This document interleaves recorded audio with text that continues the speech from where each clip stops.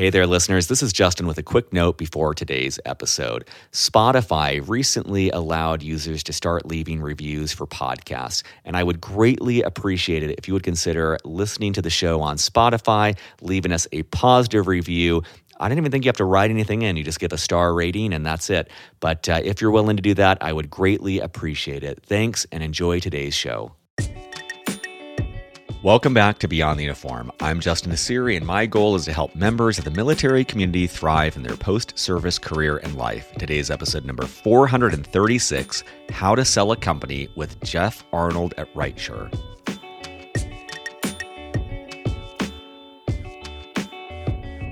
It's a great question, and it stirs up a deeply personal response, right? So I can tell you, in 1999, I had built my first firm up and was ready to sell, right? And I sold it, and it was very, very fortunate hillbilly from Kentucky, right? I'm in Tucson, I built this company. It's like, wow, that's wonderful. But guess what? It turns out that I spiraled into a pretty deep depression. I couldn't get up. I couldn't enjoy the holidays with my kids and my wife. I was just kept the curtains drawn tight in the room, lights off. I was depressed, man, because my entire identity, even though I was a father, even though I was a husband, even though I was a son, my entire identity was wrapped up in my company. I really enjoyed my conversation with Jeff. It was a connection through a mutual friend, and I took away a lot from this conversation.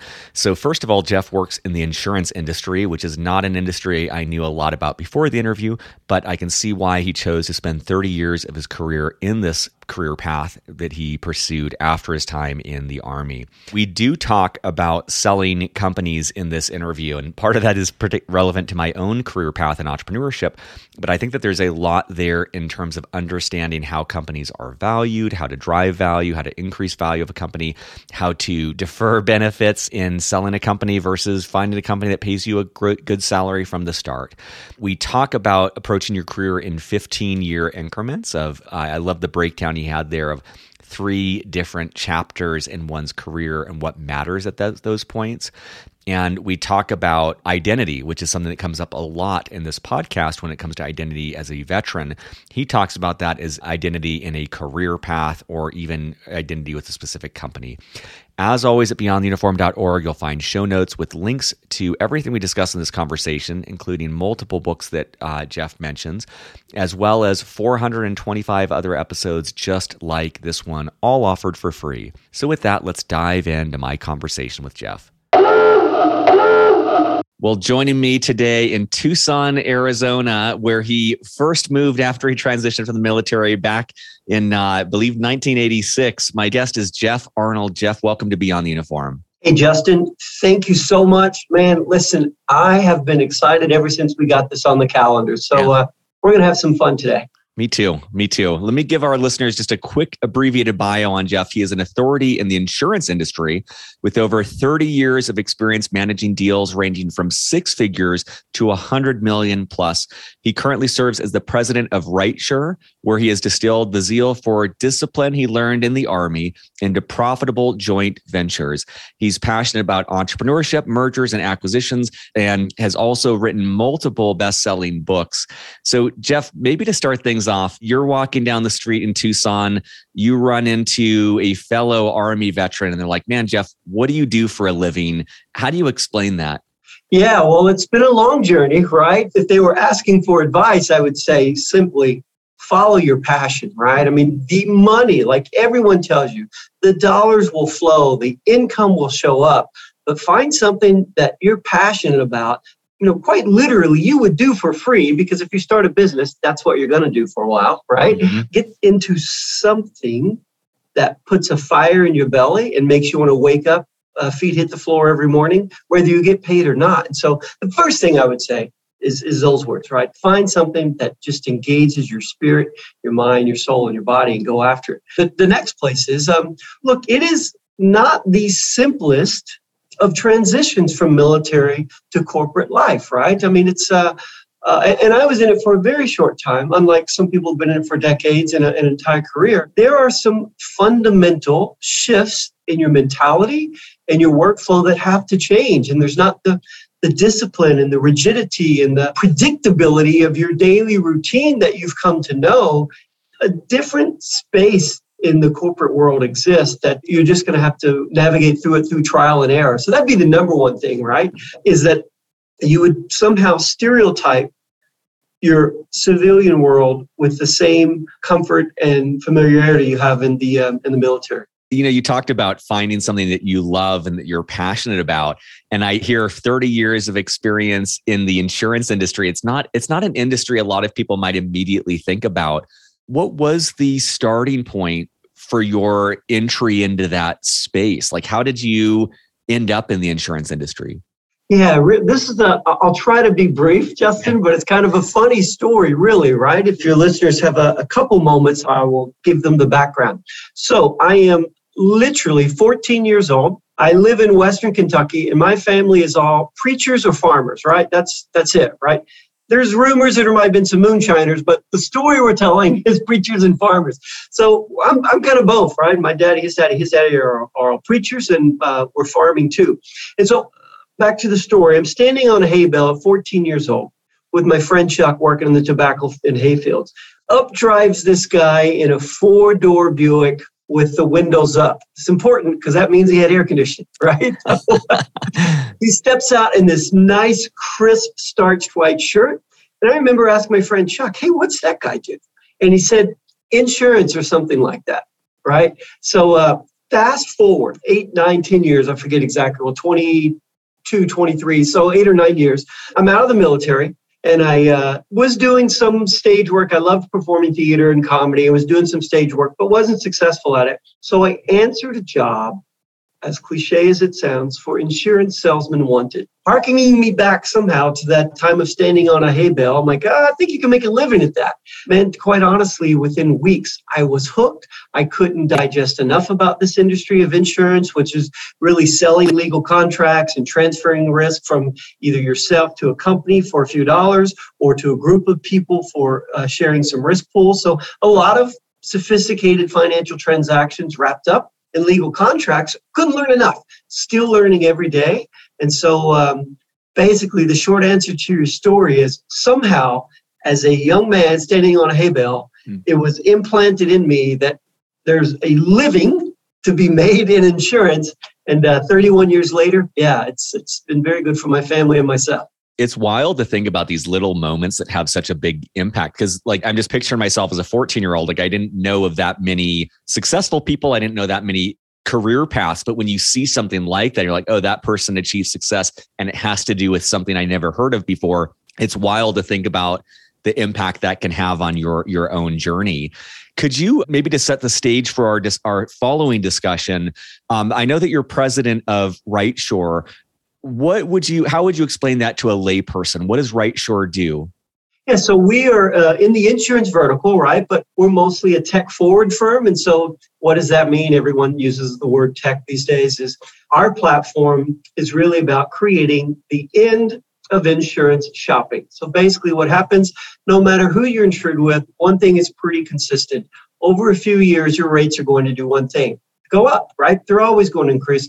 It's a myth, fallacy, a disbelief, or unbelief that it should always go down or that your rates are going to go up. It just doesn't happen. It costs more to fix cars, jury settlements are higher, and so it goes up.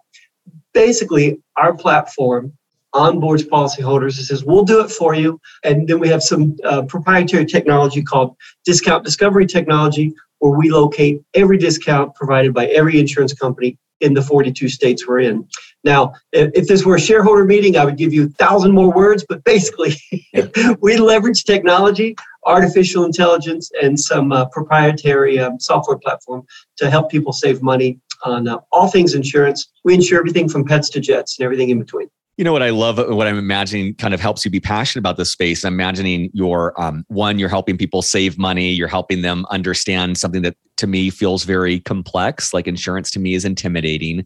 And then I'm imagining it's pretty energizing to know that you're having such a huge impact on people. Because, you know, when I think about insurance, it's like a decision I make once, and then when I need it, it really is something that's important to me and my family.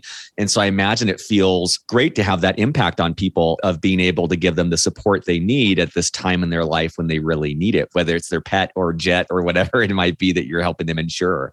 Yeah, agreed. Not to throw my book into this, but in my book, The Art of the Insurance Deal, we talk about changing the consumer mindset. Because here's what's pervasive in everyone's mindset. Hey, look, insurance is boring. It's a needed thing. And all people associate with it is it's expensive, right? And so our process is, and the reason I think the book was so successful, it said, stop. Just think for a moment. Instead of a siloed approach to all your insurance, which most consumers do, I got to save on my auto, maybe I bundle my home and auto and it's safe.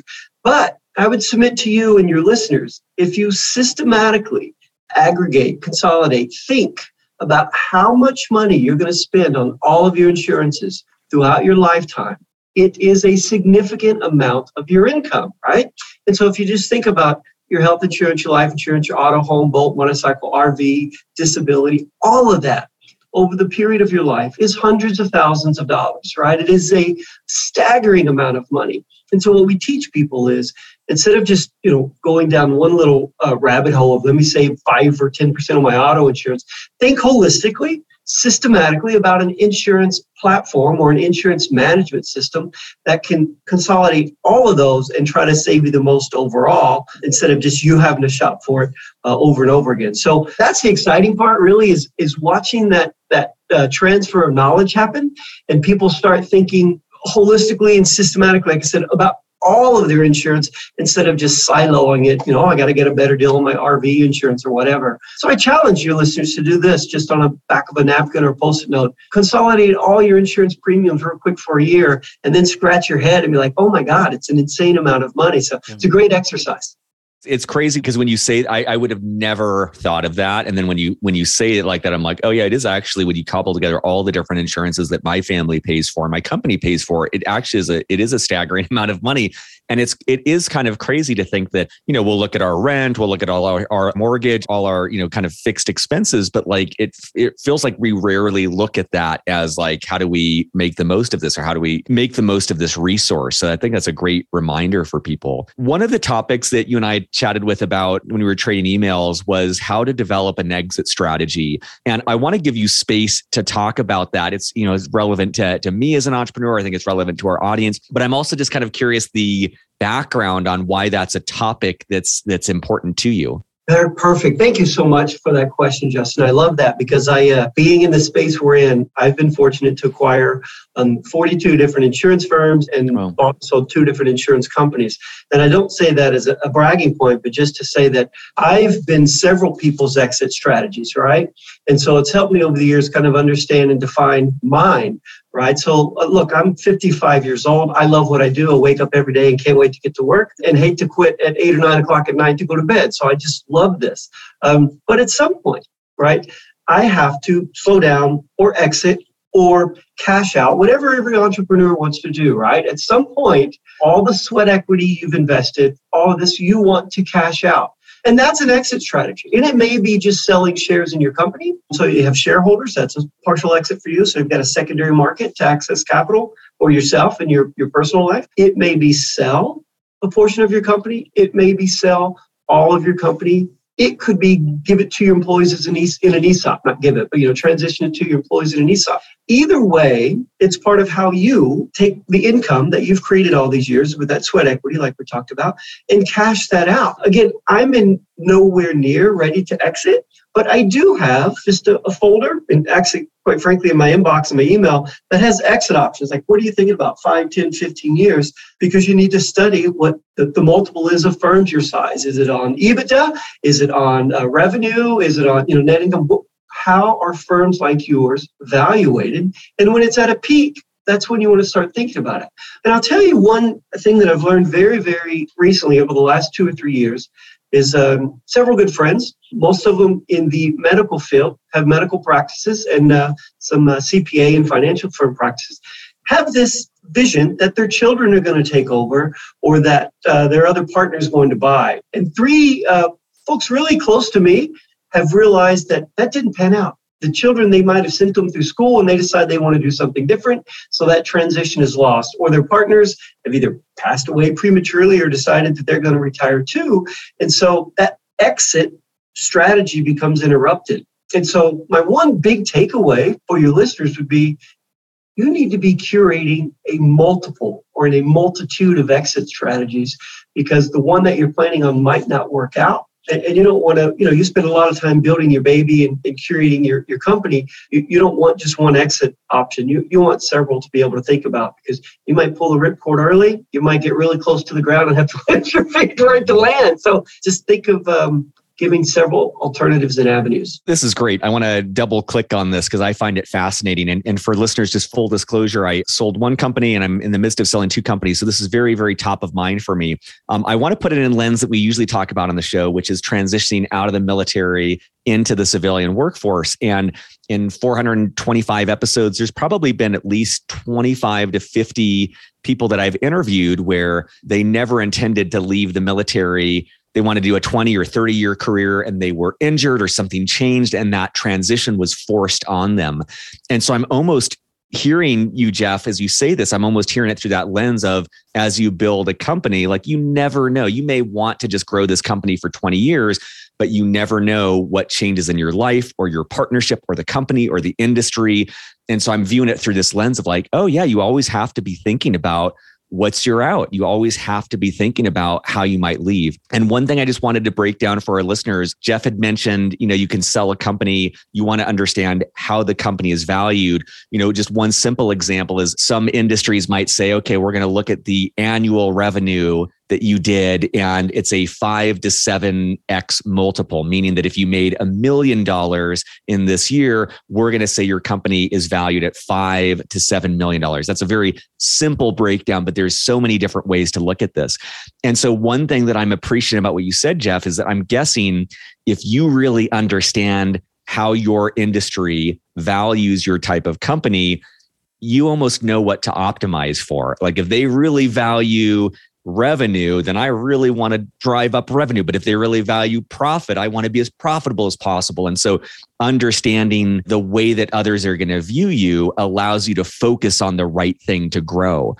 And I'm curious, Jeff, like if you have thoughts around, like as you've built, you've been very successful as an entrepreneur, as you grow an organization, is it usually through the lens of like that exit plan of like, let me grow to this, or are you growing based on what you feel is right? Or I don't know if that question makes sense, but I'm kind of curious, like what you focus on as you're building these organizations. It's a great question, and it stirs up a deeply personal response, right? So I can tell you, in 1999, I had built my first firm up and was ready to sell, right? And I sold it, and it was very, very fortunate hillbilly from Kentucky, right? I'm in Tucson, I built this company. It's like, wow, that's wonderful. But guess what? It turns out that I spiraled into a pretty deep depression, right? And I talk about it in another book, The Art of the Insurance Deal. I couldn't get up. I couldn't enjoy the holidays with my kids and my wife. I was just kept the curtains drawn tight in the room, lights off. I was depressed, man, because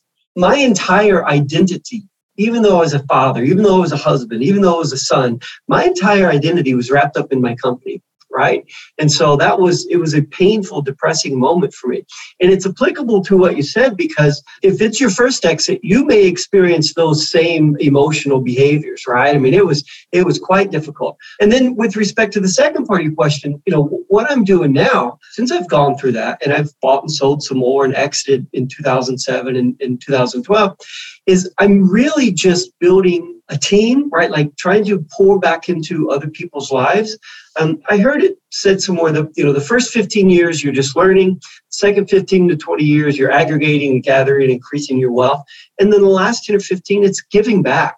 I feel like that's where I'm at now. I'm trying to transfer knowledge into our young executives or our new leaders coming in. And so my focus is on, I will have to exit one time just to aggregate the financial gain that I'm building, right? I'm going to have to do that. But it's really about how do I make sure that the failures I've encountered, which are great many more than the successes, right? That I can pass those along and people can stand on my shoulders, just like I was fortunate to stand on the shoulders of two very wonderful mentors that catapulted me and lifted me above everyone else because of their failures that I learned through. So again, a lot of words there, but be very careful of your first exit because it is going to be deeply emotional, probably more than you realize, right? Mm-hmm. Money is only one portion of it. There's so much more wrapped into it. And then as you continue to build now, start thinking about, how that exit works, not just economically, but how are you going to develop your new identity? That's great. So, two things I want to point out for listeners. One is this piece around identity, which I'm really glad you're speaking to. On the show, we often talk about that reorientation of identity as someone leaves the military and then has to figure out who they are out of the uniform. And what you're talking about a specific use case of selling a company that you built and was a huge part of your identity and the depression that can follow. And I would say for listeners, that very likely is true of any career path too. Even if you're not an entrepreneur, you could be, a marketing person, and then your career changes and you may not realize it, but a lot of your identity is wrapped up around that. So I think there's so much wisdom in what Jeff is saying of like the constant rediscovering of our identity apart from what we do for a living can be really hard.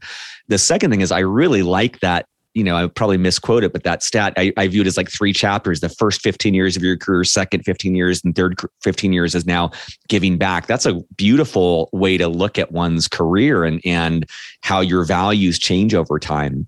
One follow-on question that I had, and I imagine this maybe has changed in the multiple companies you've sold based on your financial position and where you are at in life. But how do you balance the thought of maximizing wealth in the month to month of like taking care of yourself and your family versus deferring that financial gain for the eventual outcome? And part of, not to taint your answer, but part of the lens through which I'm viewing this is my very first company where I was like not paying myself, not taking care of myself financially. And then the company was a failure and I was like betting everything on this exit that never came. So I'm curious, like, how do you balance that, like the immediate gratification versus this delayed gratification of an exit with a company? Yeah, it's a great question. And first of all, you know this as well as I do, and everyone needs to hear this. Listen, if you think that you're going to just walk into the title of entrepreneur and not suffer delayed gratification, you're fooling yourself, right? There is no business that has just started off. And if there is, please message me because I also want to partake in that business model. There are months, years, sometimes a very long time of delayed gratification. And yeah, you're working for free. And guess what? You're working for a lunatic too, right? So it's just part of it. So the title entrepreneurship isn't just given to anyone. It is really earned through a lot of sweat, blood, and tears with no pay. And then so at some point, like for me, just to get personal again, the first several years, of course, it was nothing, right? Things kind of pivoted when I had a child to care for, right? And a spouse that's, we decided, well, we didn't decide. She said, I'm working at home. I'm staying at home, figure it out, right? Yeah. So now I had to figure that out. And so that ratchets up the stress and it ratchets up the critical decision-making process again. And so you've got to do a little more. Whatever it is that you have to provide for your family at home, right? That's why we're doing this, right? So you got to figure it out. But it is not going to be, it is very rare indeed that you're going to equate to your same level of income that you have now the moment you start a new business, right? There is a dip, there is a sacrifice, there is a loss of income in most people's lives. I'm not aware of any that don't have that. That's great. And I think that could be extended to the transition from the military, where like most of the time people leave the military and they need to step back and pay because they're learning a new skill set. They're in some ways investing in their toolkit and their resume and their career path and all of those things. So it is a temporary step back of deferred gratification. And I'm wondering about another topic that we had talked about was managing rapid growth for a sustainable future. And it almost feels like that's the next step, which is like you kind of start something, you're pouring yourself into it. It's a grind. And then at some point, if things go well, it starts to scale. It starts to be more than just you. And I really like this thought of how to proactively think ahead of like when the tsunami hits, if it hits, how do you make sure it doesn't crush you? How do you make sure you can take advantage of that and grow? So I'd love to hear any advice you have there. A lot of companies fail because they don't have the ability to scale, right? If you can't scale, you're going to fail. Certainly in my own experiences, early companies, they weren't as successful because I failed to get out of the way and understand that scalability piece, right? Or the business model canvas changes that need to happen organizationally to allow that growth to scale, right? I think everyone's got something they could refer to or turn to that the message just hit them at the right time. And two of them were, for me, was that totally transitioned how we do business, right? And it was Michael Gerber's book, The E-Myth, Why Small Businesses Don't Work and What to Do About it. I've got it on my shelf, and I love that. I'm glad you're calling this book out. Yep. It's fantastic. And I even went a little further there. And for 3 years, every Thursday, Michael Gerber used to have a consulting firm. And every Thursday, 3 years, for 1 hour on Thursday, I sat at his feet, and then later some of his executives' feet to how they coached you, right? At an expense for me that was greater than college, but it was worth every cent, that 1 hour. And so just to get challenged. And so I would recommend coaching, right? Or find that book that changes your mindset. And then another one, again, whatever book it is to you speaks, but the other one for me was Good to Great. If you are going to try to take on Mount Everest, you have to make sure you carry plenty canisters of oxygen, right? Because at the top, you're going to need it most. The same is true in your company as it relates to cash. You must figure out how to aggregate cash, how to control cash, how money moves through your organization, how it leaves, how it comes in, and you have to be sophisticated at managing cash throughout your organization. And those are two things that have helped us scale. So whatever it is for you, most entrepreneurs are really deep readers, average readers, right? They can't get enough. And those are just two books that spoke to me. Yours could be two different books, but keep reading. Yeah, I love that plug for both reading and the coaching. And I'm jealous that you were able to work with Michael Gerber directly. That's pretty unreal. What about, another topic that we had talked about was creating lasting trust in the customer journey. And maybe if you could start by some of our listeners who are on active duty, they might not have even heard this phrase customer journey before. And it's not, for listeners, it's not restricted to entrepreneurship. This is something that Fortune, 50 companies think about as the customer journey. But could you explain a little bit about what the customer journey is and then how you go about creating that lasting trust? Yeah. And so basically, I think the easy summary, right, is to understand that, put it on yourself. Before you buy something, anything, there exists two emotions, right? Or two thought processes, two ideologies, trust versus suspicion, right? So anything you buy, in my space, it's insurance. So guess what? You have more suspicion than trust in insurance companies. It's founded, right?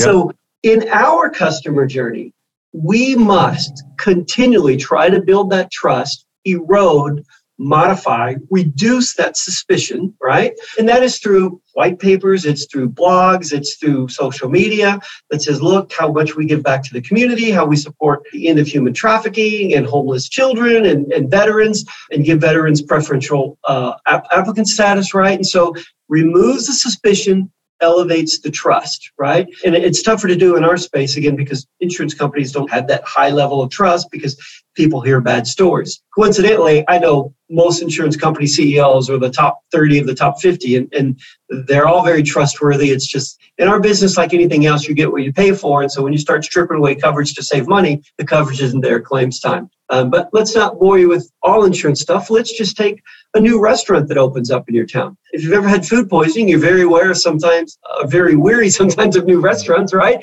That their suspicion has to be modified by trust. And so the more you see them in your community, or the more you drive by that, the more cars you see in the parking lot, the longer you see the drive-through line, the more trust you gain. And so that is all part of the customer journey, right? So we all have these little antennae on the top of our heads that are saying, do I trust you? Do I want to give you my money? Or should I not eat there? Or should I not buy there? Or this podcast, is there anything valuable for me there? Does it deliver content that is worthy of my time, right? Because it's the time investment.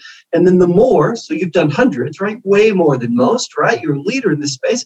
The trust is out there farther in front of them than the suspicion. And so all of that can be wrapped up in this pretty bow called the customer journey. And it's thinking about how will the customer interact with my podcast, with my drive-through, with my legal contracts, and how can we implement more trust in that journey? That's great. And it's, one thing I'll call out for listeners is one of the advantage of having served in the military is like, that is a huge credibility booster. I feel like people, for the most part, tend to trust people who served in the military, and that can be a huge asset in whatever you do in your career. But I think that description really makes it clear. Like, I like the restaurant example. It is like, whether we realize it or not, like I like that image too. We have these little trust antennas on our heads, and we're constantly evaluating, can I trust this person? organization. And so finding ways for your business, your career, yourself to say like, look, there's a lot of noise out there. There's a lot of bad actors and I'm actually trustworthy, or my organization is trustworthy, and how you build that really can make or break the company's success. So I think that's a really great example. I know we're towards the end of our time, but I always like to leave the last question open-ended, which is, I asked some specific questions today. I'm sure there's things I didn't ask about. Is there anything we didn't talk about that you want to make sure you leave listeners with before we wrap up? I appreciate that last edit option. I want to just say thank you to you listeners, for serving at great sacrifice. You certainly have probably known or lost some friends on this journey. So thank you. And if everyone doesn't tell you thank you enough, thank you again, because certainly your journey in the military has caused sacrifice. You've learned a lot and the country's given back to you, but you've also sacrificed a lot. So thank you so very much. Yeah, awesome. Well, Jeff, I appreciate your advice today. And for listeners, I'll include in the show notes at beyondtheuniform.org a link to Right Shore. I'll include links to Jeff's book, The Art of the Insurance Deal, and his other books as well, so you can check them out. But I really appreciate your time and advice today. Thanks so much. I had an absolute blast. Surface.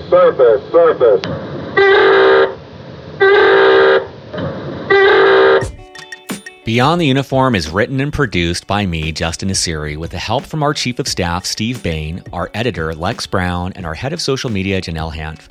We are an all-volunteer organization and would greatly appreciate your help in any of the following ways. First of all, spread the word.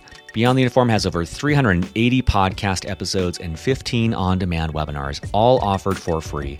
Help us spread the word on social media, at military bases, or whatever gets this resource in front of the men and women who need it. Positive reviews on iTunes go a long way towards this as well. Second of all, sponsorship. Beyond the Uniform relies on sponsorship to keep us going. There is so much more we'd like to do, but just don't have nearly the resources to do it. If you know of a company that would advertise in any way with Beyond the Uniform, please send them our way.